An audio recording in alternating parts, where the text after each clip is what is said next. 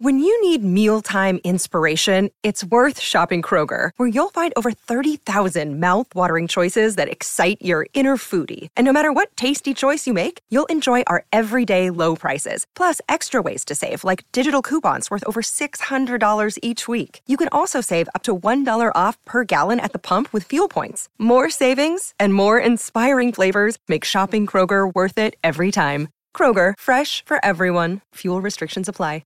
Another day is here, and you're ready for it. What to wear? Check. Breakfast, lunch, and dinner? Check. Planning for what's next and how to save for it? That's where Bank of America can help.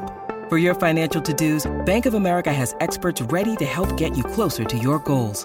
Get started at one of our local financial centers or 24/7 in our mobile banking app.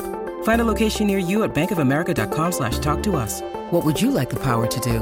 Mobile banking requires downloading the app and is only available for select devices. Message and data rates may apply. Bank of America N.A., member FDIC. Hello, everybody. This is Marshall Poe. I'm the editor of the New Books Network. NBN listeners like to read books and buy them. So we thought we'd tell you that right now, our friends at Princeton University Press are having a remarkable site-wide sale. You can get 50% off books, including ebooks and audiobooks, with the code 50, F-I-F-T-Y, at checkout until May 31. You can save some real money on Princeton University Press books. I encourage you to go there and check it out. Welcome to the New Books Network. Hi everyone, and welcome back to New Books Network. I'm Galina Limorenko, doctoral candidate in neuroscience with a focus on biochemistry and molecular biology of neurodegenerative diseases at EPFL in Switzerland, and will be a host today. Today we'll be talking to Walter Schinkel about the new book, And Architecture, the Wonder, Beauty, and Science of Underground Nests. An unprecedented look at the complex and beautiful world of underground and architecture. Walter Schinkel has spent most of his career investigating the hidden subterranean realms of ants' nests.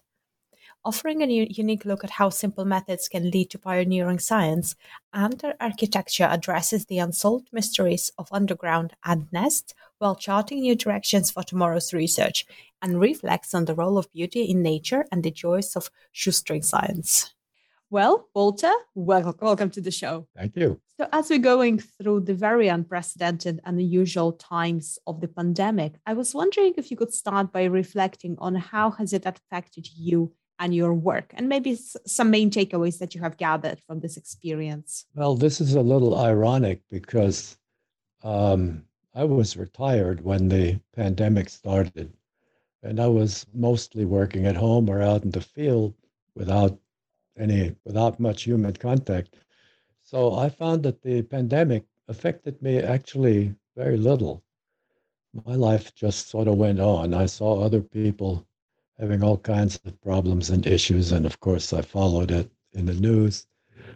But for my own part, it had a rather minor effect on my life. Did it not affect your travel, for example? Yes, but I wasn't doing that much traveling. Well, we did have one incident when my wife and I returned from California early in 2020.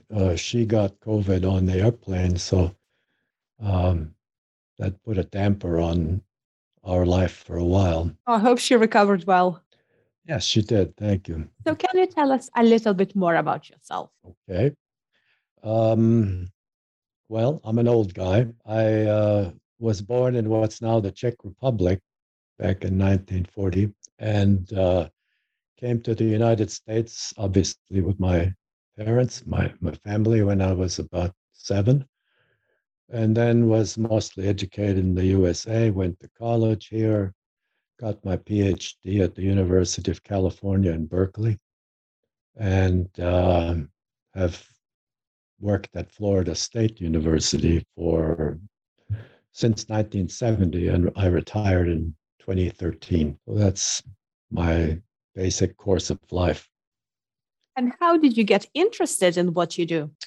That is actually easy to answer. I was always interested in nature, and I, even as a young child, I showed a great attraction for all things natural. I looked at, I collected flowers. I looked at insects and birds and so on and so forth. So that was kind of a natural thing for me to go into.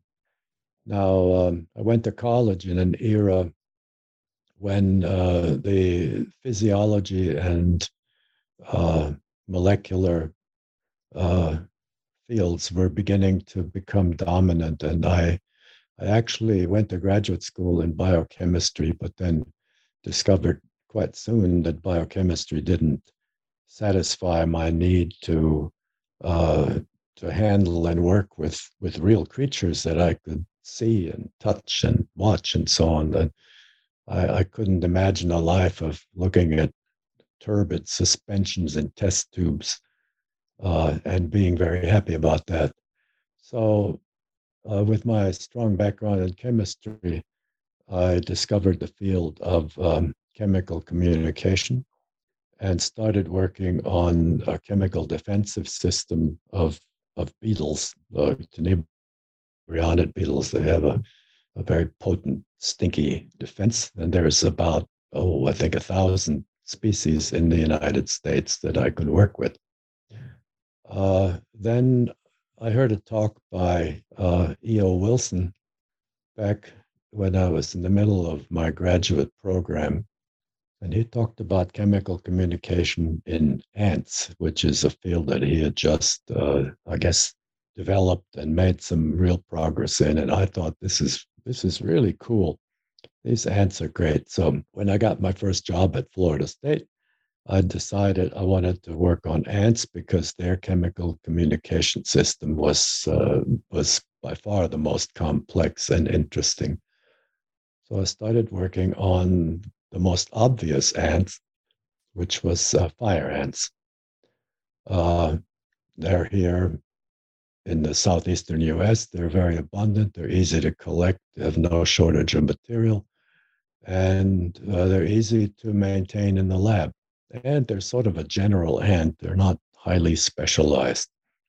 So that was a good choice.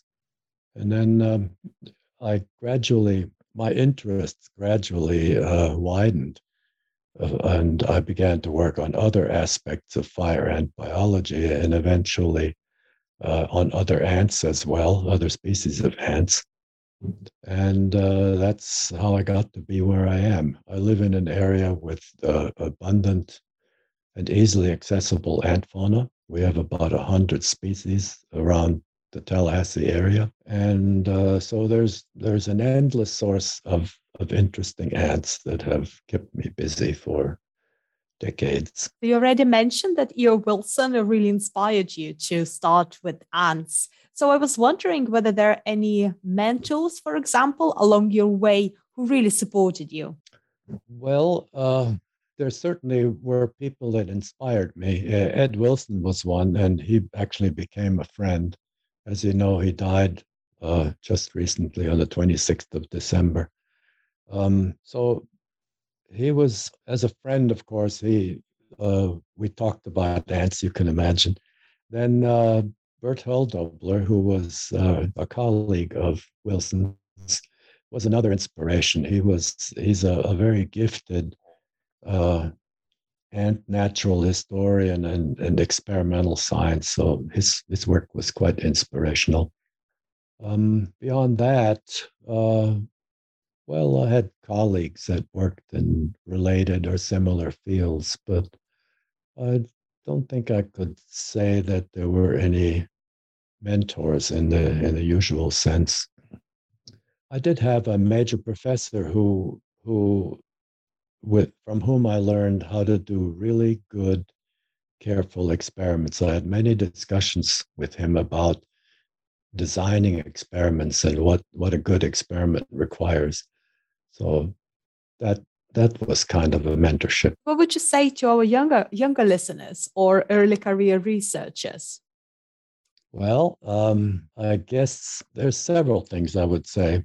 One is if you want to establish a long-term satisfying career, you have to carve out your own niche and to do something on the periphery of major fields is a good is a good strategy, because then that's yours. You can develop it on your own, and you don't have that much competition. If you go into some really hot field, then you're likely to have a lot of competition from other people.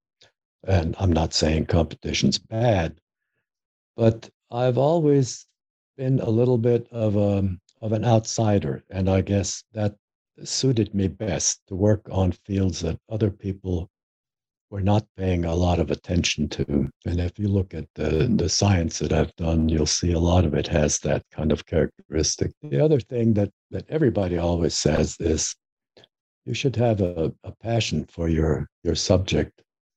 And what that means is that life in science is a largely self-rewarding activity, and you have to be able to motivate yourself and to gain rewards from what you do, because it's not you don't get a lot of social rewards as you do in many other professions. So you have to be a self-motivated person, and the best way to do that is to be passionate about your subject. That will keep you going. So the subject you are definitely passionate about is ants, as we understood. And your latest book is Ant Architecture, The Wonder, Beauty, and Science of Underground Nests. So how did you come to writing it? Well, it was a natural outgrowth of the research I've been doing for the last 20, 25 years. I told you I got more broadly interested in ant biology, and late during my career, I had made a couple of attempts at casting ant nests, to fill the hollow space and see what that looked like. The first time was way back in 1970, when I used. I got the idea from the dissections that we did in laboratories, where you buy a frog, it comes injected with blue latex in the venous system and red latex in the arterial, and then you dissect it and you can see which system you're looking at. And I thought, well, latex, hardening latex. Let's see if we can make a cast out of that. So I bought some latex, and I had an undergraduate student who was enthusiastic about trying it out. And he made a cast of an ant species in his backyard and dug it up. It was about 5 feet deep. And he got actually quite a nice cast. The only problem was that it was latex, so it was floppy. And it sat around in a drawer in my lab for many years, and then eventually it sort of disappeared.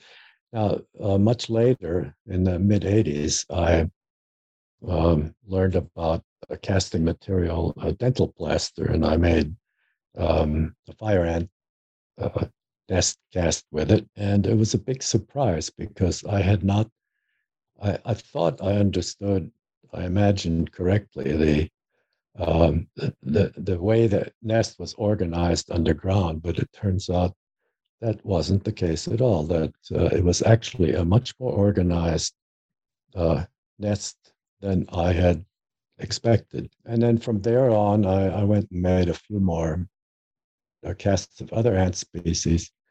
And then about the year 2000, I decided to make nest architecture the center of my research. And the book is the story of how that developed, all the problems I had to solve, and the inspirations, and yes, a lot of it is coming up with methods and devices to get the information that you want, that I needed. You cover a lot of really fascinating science in your book. So can we start from basics? So could you explain what kind of creatures are ants? Ants are essentially social wasps. They evolved from a solitary wasp about 140 million years ago. And from that first ancestral ant, which probably formed a small colony with only a few of her own offspring,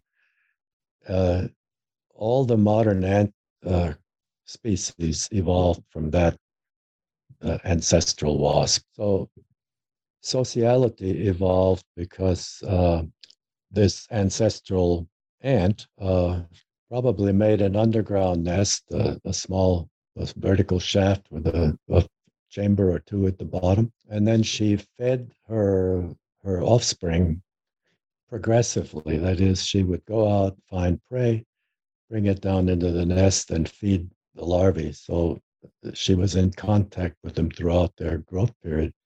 And then that continued after the first generation, or maybe even the second generation of her brood emerged as adults. So you have several generations of ants living in the same nest. Now, the other quirk of ants, wasps, and bees is that the way that they that sex is determined during development, and it's what's called the haplodiploid sex determination. That is, males develop from unfertilized eggs and females from fertilized eggs. Now, I won't go into the math, but the consequence of that is that sisters within an ant colony are 75% related to one another, but only 25% to their brothers and only 50% to their mothers. So an ant can gain fitness, that is, can produce related offspring by helping her sisters to reproduce. That she can gain as much, she can pass as many genes on to the next generation. Or no, I shouldn't say that. She can pass on more genes, more of her own genes that she shares with her sisters by helping her sisters reproduce rather than reproducing herself. And that's basically a description of a modern ant colony. It's just a big pile of sisters and a mother, and they're all sharing the production of offspring. What kind of techniques do you use to study ants? Oh, there's many, many techniques. Gosh, that's a big question.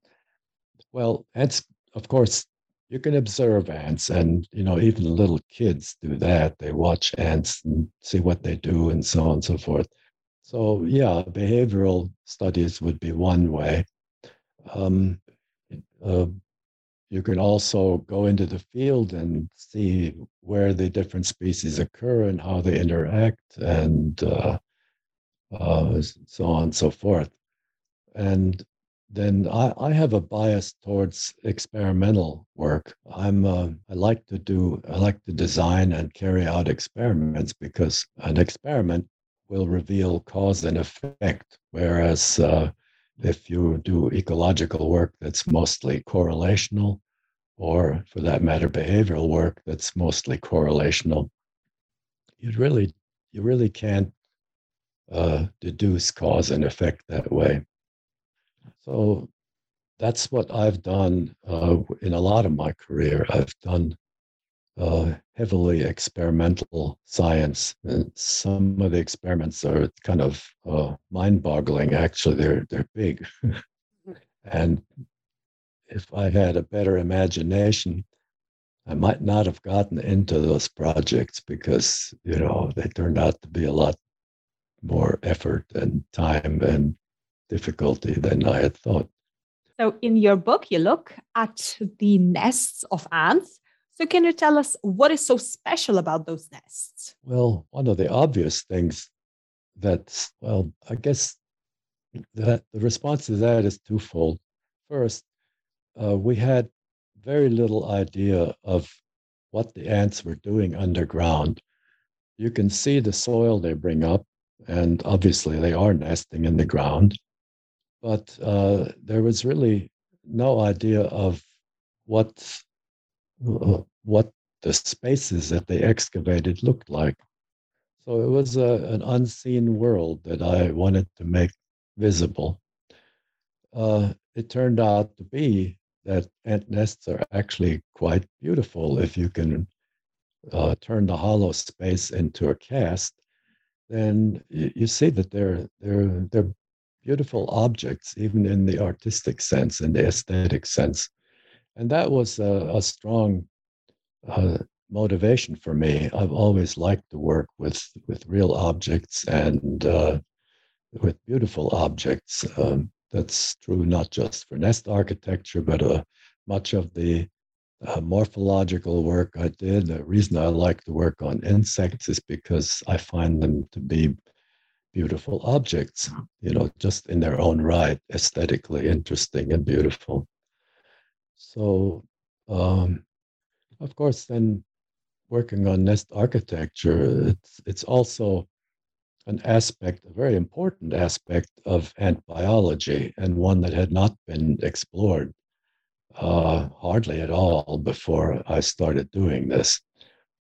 And I think one of the things that I was able to show is that the the nest itself is an integral part of the biology of the ant colony. It's an extension of the phenotype. It's part and parcel of what that ant species is. It's not just the workers that make up the colony or the queen and the brood and so on. It's also the nest that they construct, that they live in, and that organizes their activities and facilitates their activities. All those are part and parcel of the ants' uh, of each species is biology. So, uh, since it was an unexplored part, and I told you that I like to do things that are a little bit of an outside the field. It was a very attractive area for me. So, how do ants design, if I can use this word, their nests? Well, that's that's a big mystery and a deep question. They don't design in the sense that human architects would design a building and draw a blueprint. The ant nest is constructed socially by a number of workers, often a very large number of workers, each of each of which is programmed to respond to other ants, to the growing nest, and to the soil, to the environment in particular ways. And the aggregate, the outcome of this kind of interactive and behavioral programs is the self-organization of the construction, or the excavation, I should say, of a nest. So the nests differ among species, and those differences arise in the course of evolution. But you have to remember that it's not the nest that evolves; it's the behavior of the workers and the way each worker is itself programmed, what's in place in its nervous system, and also how they interact with other workers and how they respond to the environment that they're in. So the whole business uh, is self-organizing, but um, the plan, if you want, doesn't reside in one place. It's actually the emergent outcome of the behaviors and the interactions of the workers. If that made any sense, it's kind of a squishy concept, but that's the way we think about it.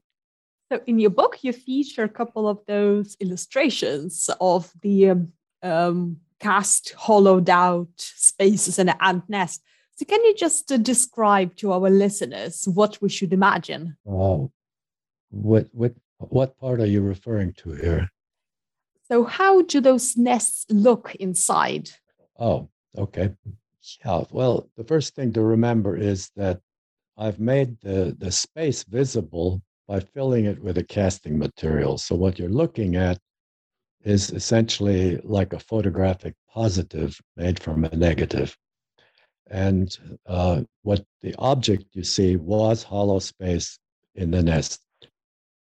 Now, most ants have a very a shared basic structure, which is probably descendant from the ancestral ant nest, the first ant, which is that the vast majority of ant nests are composed of more or less vertical shafts in the soil that connect more or less horizontal chambers.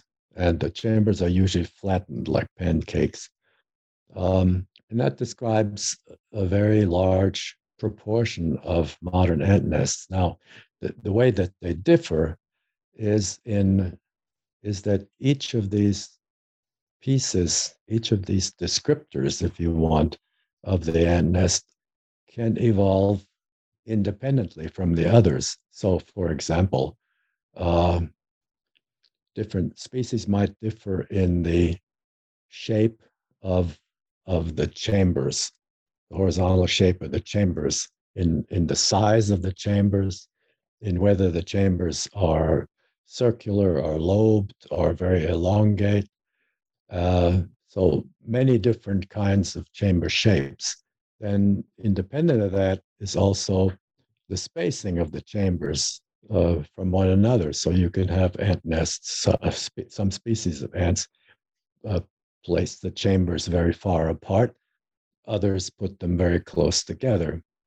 And of course, the number of chambers and the shaft itself can be angled, or in a few species, it's actually a helix, like a spiral staircase.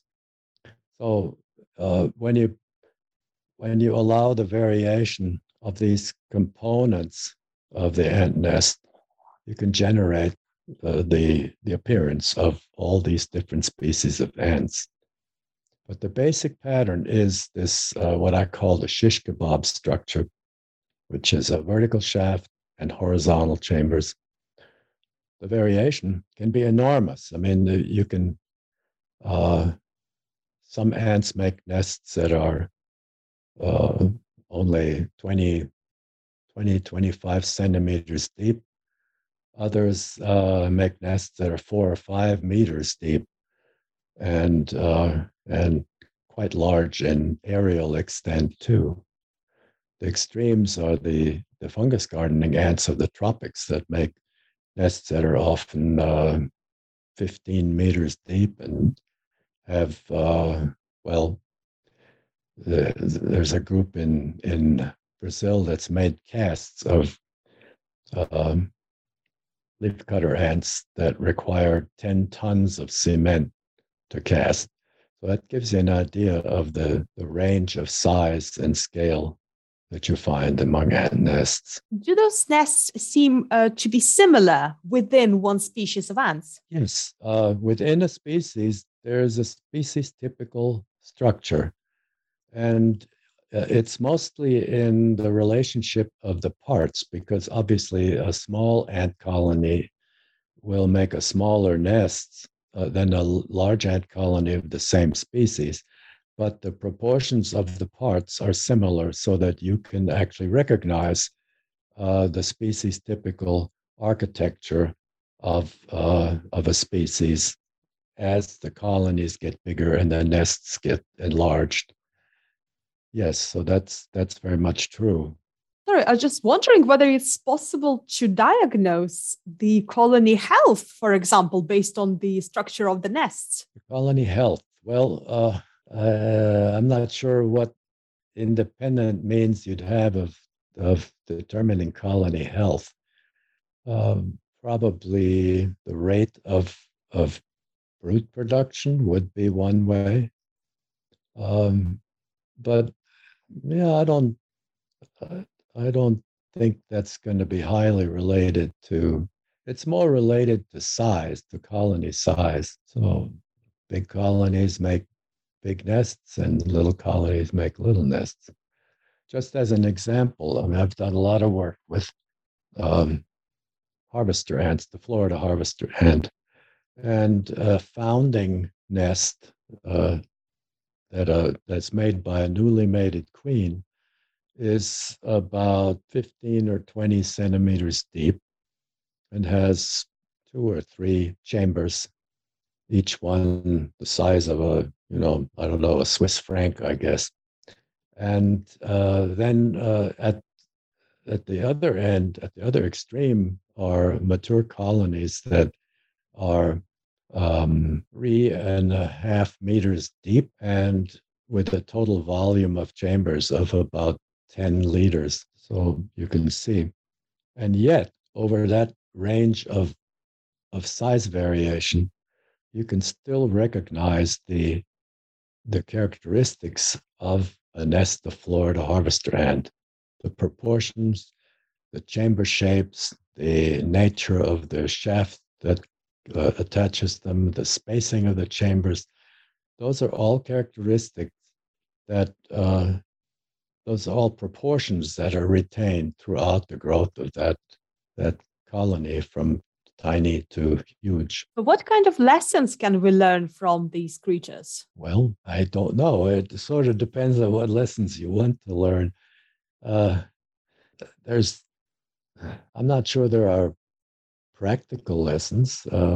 Some people say, well, maybe we can learn about human architecture from studying ant nests, but no, I don't think so, because the ant nest is an evolved entity and it's not planned by an architect. There's nobody draws plans of it.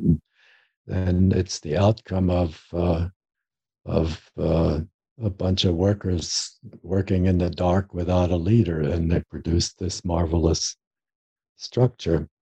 So, yeah, thinking about it, maybe the whole idea of self-organization would be something we can take away from ant nests, because I have this feeling that self-organization is an attribute which is underappreciated in human society, but it's probably pretty important and functional. Oh, you're so right. And especially when it comes to robotics, isn't it? When we want to make swarm robots, it would be really useful to know these rules of the sociality. Yes, and that's why computer scientists have been attracted to social insects and how they operate. Because after all, these abilities of social insect colonies do not reside in the individual worker. They're actually the outcome of the interaction and the actions of the entire colony, or at least large components of it. So thinking about the bigger picture, what would be the key implications of exploring this field and some related ones on the social insects for our society, especially when it comes to environmental protection? Well,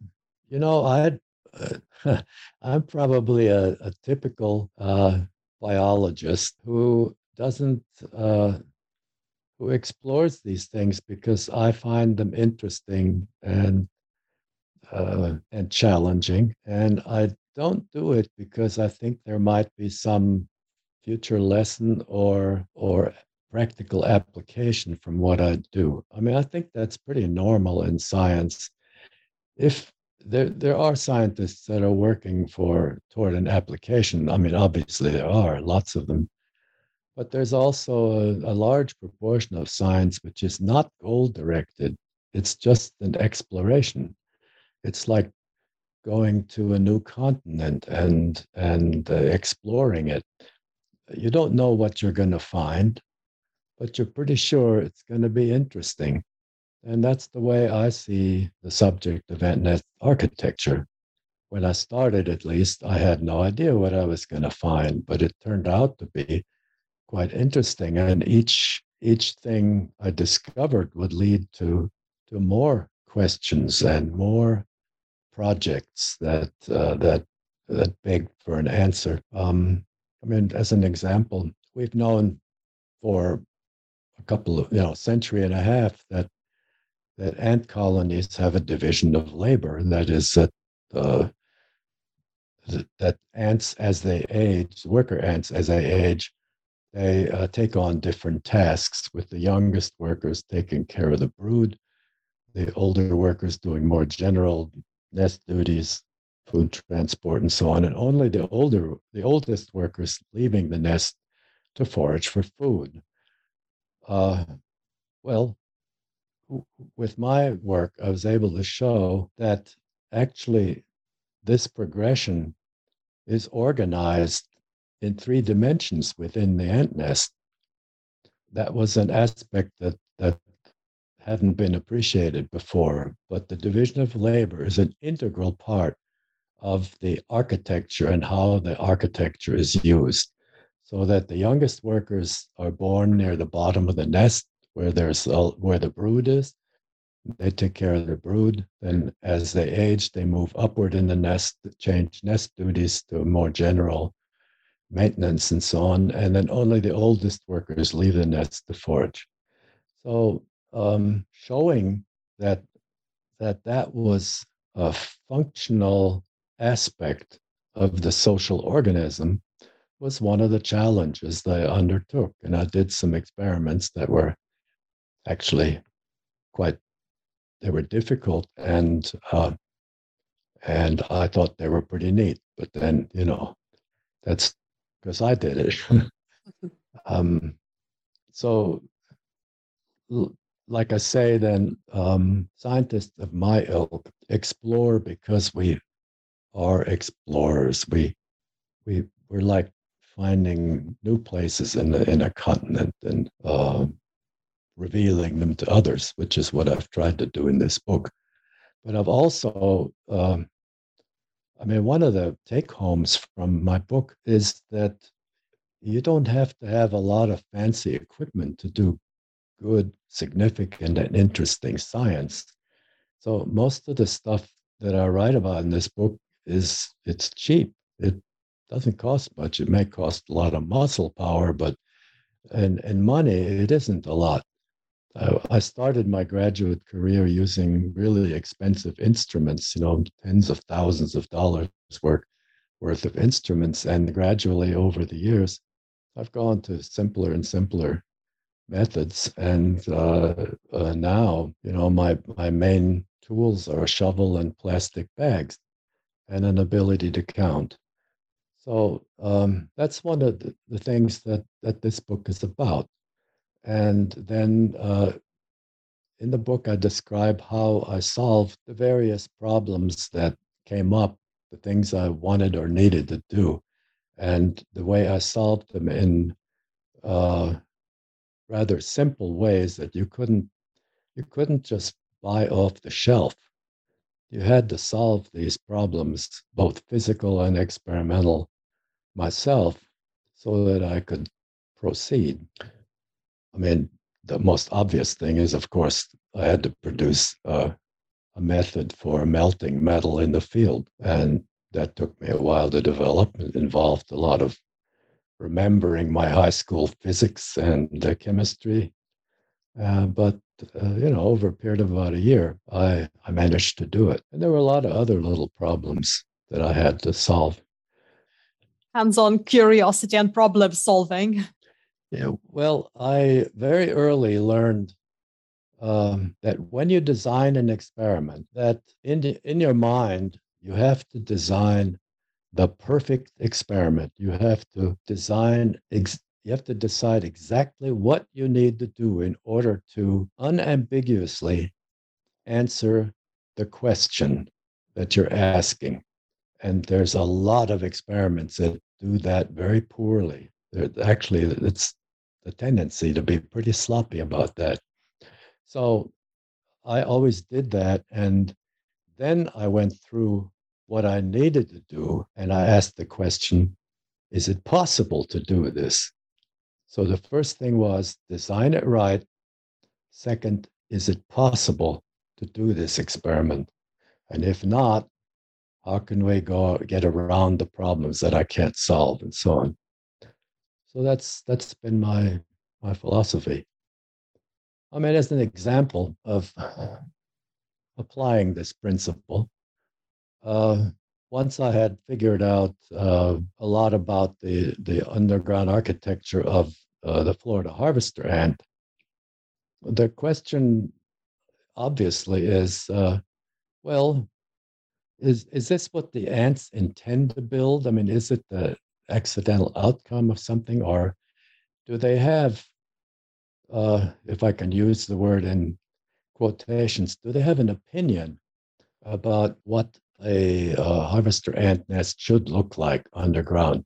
And obviously, in order to test that experimentally, I would have to build underground nests of different designs and then have the ants move into them and see whether they accepted them as they were or whether they modified them. Well, if you think about it, it's not that straightforward to build an underground nest. You'll make hollow space underground. So after mulling this over for, I don't know, I kept coming back to it over and over. How can I did this? So finally, it came to me that if I um, froze water into ice that had the shapes of the chambers that I wanted to produce underground, and then buried these frozen pieces and connected them with a tube, which I could later pull out to make the connecting shaft, then I could create anything I wanted underground. So that's what I did. I made molds. I made the chambers in various shapes. I um, I would bury these in the ground, and to show that I was really producing ant nests that looked like harvester ant nests, I made aluminum casts of them, and sure enough, it looks just like a harvester ant nest. So then, with this method, I I built harvester ant nests that were flipped upside down. So rather than having the largest chambers at the top, as they do naturally, I put the largest chambers at the bottom. And I changed the spacing and the shapes of the chambers and so on and so forth. And then in each case, I got a harvester ant colony to move into them. And after a week or two, I would make a cast of that nest and see how they had modified it or whether they had modified it. And what I found was that when I built a nest, an ice nest that looked like a real harvester ant nest with big chambers at the top and small ones at the bottom, the ants moved in with very little modification. But if I reversed it, they didn't like that at all. So they would take that little chamber at the top and greatly enlarge it, and the big chambers at the bottom, they would partially fill with sand. So it's clear they have an opinion of what a harvester ant should look like. So in that sense, they have a plan, but like I told you before, it doesn't reside in any individual. It's the emergent outcome of the whole colony's activity. The harvester ants real estate. That's fascinating. Oh, they're lovely ants. They're my favorites. And after a long dig in a field, as you said, you normally do for your work, do you ever feel like their ants are still crawling up your leg, for example? No, harvester ants they're not very aggressive. So, there's no, I mean, when they do sting you, it really hurts, but I don't get stung very often. Um, and I'm just careful to to pick up all the ants that fall into the pit with me. Now, with fire ants, it was a different story. I mean, I worked on fire ants for 25 years, and being stung during the collection and manipulation was pretty normal. And I must have, in the aggregate, had thousands of stings, but they weren't, it just didn't bother me that much. They go away after a day or so. Well, this has been a fascinating discussion. So can you tell us what are you currently working on and what will be your next project? Well, I am retired, but that doesn't mean much to me. I work mostly here at home and at my field sites in the National Forest south of Tallahassee. And I've gotten very interested in what life is like at different scales. So ants, of course, we think of them as small, but there are other species of ants that are much smaller than any you've probably ever noticed. So I'm working on a really tiny ant right now. It's called Phydolia adrianoi, and the average worker weighs about 3/4 as much as the average grain of sand in which they nest. So they are living at a really tiny scale. They're basically nesting in a pile of boulders. And I'm very interested in what life is like at that scale. For one thing, at our scale, human scale, we are accustomed to a world which is dominated by the forces of inertia and gravity and momentum and so on and so forth. At the scale at which these ants live, those forces are just the world is not dominated by them. Their world is dominated by molecular forces. So things like adhesion and surface tension and viscosity and so on and so forth. So if you think of a flying insect of that size, they actually, when they fly, they're actually not flying through the air, they're actually swimming through the air. And all their morphological adaptations are those that you need to swim. So their, their world is just radically different from ours. And I like to imagine what that's like. Scale is so important and so underappreciated. We are, as humans, I think we're scale chauvinists, and we don't imagine what the world is like for animals of different scales. For example, whales are living at still a larger scale. They can communicate over a distance of 600 kilometers. They can they actually fly through water. The viscosity of water in relation to their body mass is like that of a bird flying through the air. So their world is just really different. I don't know if that is a satisfactory answer, but yeah, I have these little tiny ants on my desk here. I made some nests, vertical nests, and I can see everything they do. I have a video camera that's set up. I can record anything they do. By the way, a lot of these videos are on my YouTube channel, and it's just lovely to watch. It's better than TV by far. Oh, that sounds super interesting. Hope you write a book and come talk to us about it. Well, maybe someday I will if I find out enough about it. And where would be the best way for our listeners to find more information about your work and also your current book? Well, my current book is available on Amazon and other booksellers. I'm not sure exactly who all carries it. There's also an audiobook version of it, not read by me, but by an actor. And it's available as a Kindle book.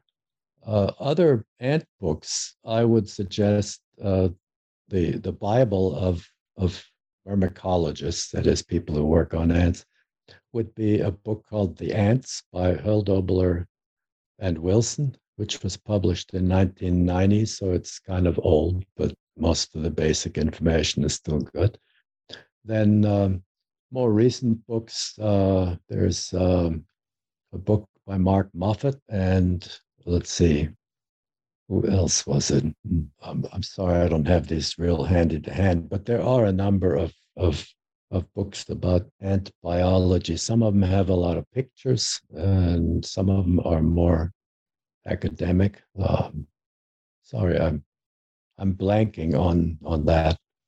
Well, of course, you can always go back to my book on fire ants. It's called The Fire Ants, which again it's a book more oriented towards practitioners towards scientists, but it's like 730 pages. So You're talking about everything that we knew about fire ants in 2006. And it also emphasizes how we know, what we don't know, and what we think we know but don't really. So those are kind of the themes of that book. In a sense, that's the theme of my architecture book too. Excellent. Well, thank you so much for joining me today. It's been my pleasure. Thank you.